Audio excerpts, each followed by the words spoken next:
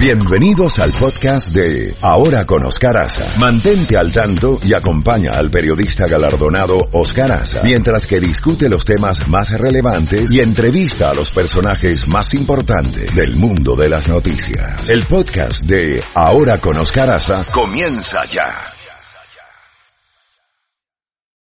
Y ya tenemos en la línea telefónica precisamente a la vicegobernadora Jeannette Nuñez, con quien vamos a conversar de inmediato sobre las medidas que se están tomando desde Tallahassee.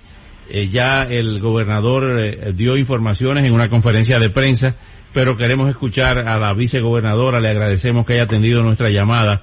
Jeannette Nuñez, muy buenos días. Cuéntenos cuáles son las últimas decisiones en Tallahassee y las últimas medidas para tratar de contener la expansión del coronavirus en el estado. Buenos días. Buenos días. Primeramente, Oscar, muchas gracias por la oportunidad de hablar esta mañana con usted y con sus radioescuchas sobre todo lo que está sucediendo. Como hemos visto, esta situación está cambiando día tras día, a veces hora tras hora. Lo que hemos visto en la Florida es el aumento de casos que estamos monitoreando muy acerca y estamos tratando de tomar las medidas para asegurar que podemos contener lo que es este virus. Entonces, ¿qué hemos escuchado del gobernador en los últimos días? Como vimos ayer, el gobernador DeSantis dio una orden de cerrar los clubs y las barras a partir de anoche a las 5 de la tarde, y también ha dado una dirección a los restaurantes de disminuir lo que es la capacidad a un 50%.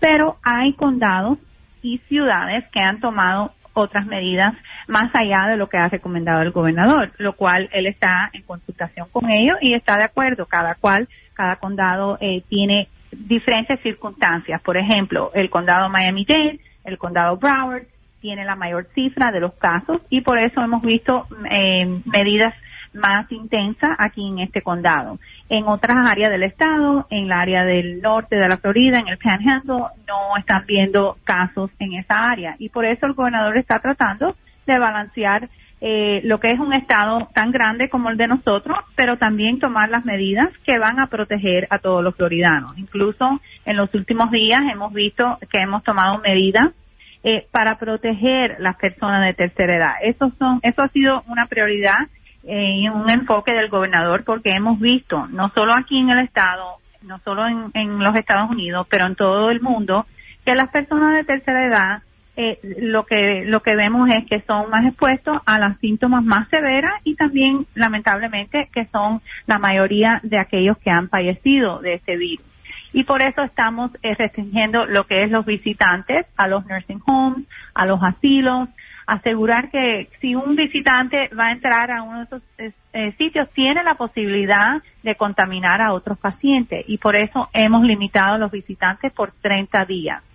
Y bueno, obviamente las escuelas, algo que también estamos hablando mucho, como ayer el gobernador, bajo la recomendación del comisionado de educación, hemos extendido lo que es el spring break, pero están en las casas hasta el 15 de abril. El aprendizaje será virtual por medio del internet y estamos trabajando muy acerca con todos los superintendentes, la junta escolar, los maestros, para asegurar que tienen la capacidad para seguir el aprendizaje. Muy importante para nuestros niños. Yo sé que es un cambio bastante grande, sí, pero estamos tratando de lidiar con eso. Vicegobernadora, evidentemente que uno de los estados en la nación que más duro va a sufrir esto, o ya está sufriendo, es la Florida. ¿Por qué? Porque nosotros somos un estado de servicio. El cierre de Disney, el cierre de los bares y de los lugares de entretenimiento en pleno spring break, pues es catastrófico. De los fondos federales anunciados por la Casa Blanca ayer, ¿cuánto le tocaría a la Florida? Yo sé que es muy temprano quizá para tener números, para tener datos concretos, pero va a haber una ayuda masiva para compensar la cantidad de negocios que van a cerrar, negocios pequeñitos, salones de belleza, pequeños restaurancitos, cafeterías, todos esos negocios que están sufriendo ya. ¿Va a llegar dinero federal para el Estado? Bueno, yo le diría que sí, yo sé que el gobierno federal está en el proceso de debatir y de incluir y de hablar sobre cuáles son las medidas que van a tomar para unos fondos masivos. Obviamente eso es algo que nos preocupa mucho aquí a nivel estatal, porque sabemos que el estado de la Florida vive a base de los pequeños negocios, de las empresas pequeñas, y eso es algo que obviamente todos estamos preocupados. Yo sé que hay muchas personas que están en este momento tratando de averiguar qué es lo que va a pasar, cómo vamos a seguir todo lo que es los pagos. Hemos visto, por ejemplo, FCNL ha dicho que no va a cortar la luz, otras industrias privadas están hablando de cómo vamos a poder proveer un poco de alivio.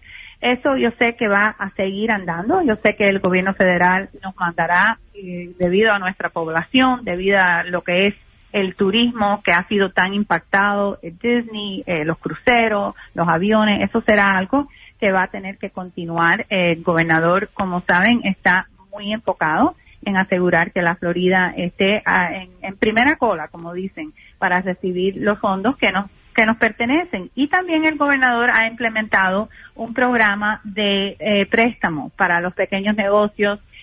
Pueden acudir a buscar toda esa información sobre la página web. Estamos viendo todo esto es algo que estamos aprendiendo y conociendo del virus. Estamos tratando de tomar las medidas, balanceando los efectos de la salud y el bienestar de los floridanos, pero también entendemos que hay mucha preocupación con el impacto económico que tal vez va a durar mucho más allá que los impactos a la salud. Así que estamos todos juntos en esto y estamos trabajando y vamos a seguir luchando para asegurar que podemos ayudar a aquellos que de verdad tanto lo necesitan. Vicegobernadora, le agradezco muchísimo su gentileza. Sabemos de que, y más en estos tiempos de su ocupadísimo tiempo, y esperamos hablar con cierta frecuencia para que nos informe, nos tenga al día de lo que está ocurriendo a nivel gubernamental. Muchísimas gracias, Vicegobernadora de la Florida, Jeannette Nuñez, y estamos en contacto. Claro que sí, muchas gracias. Buen día. Buen día. Bueno, ya lo escucharon, todo lo que se está haciendo a nivel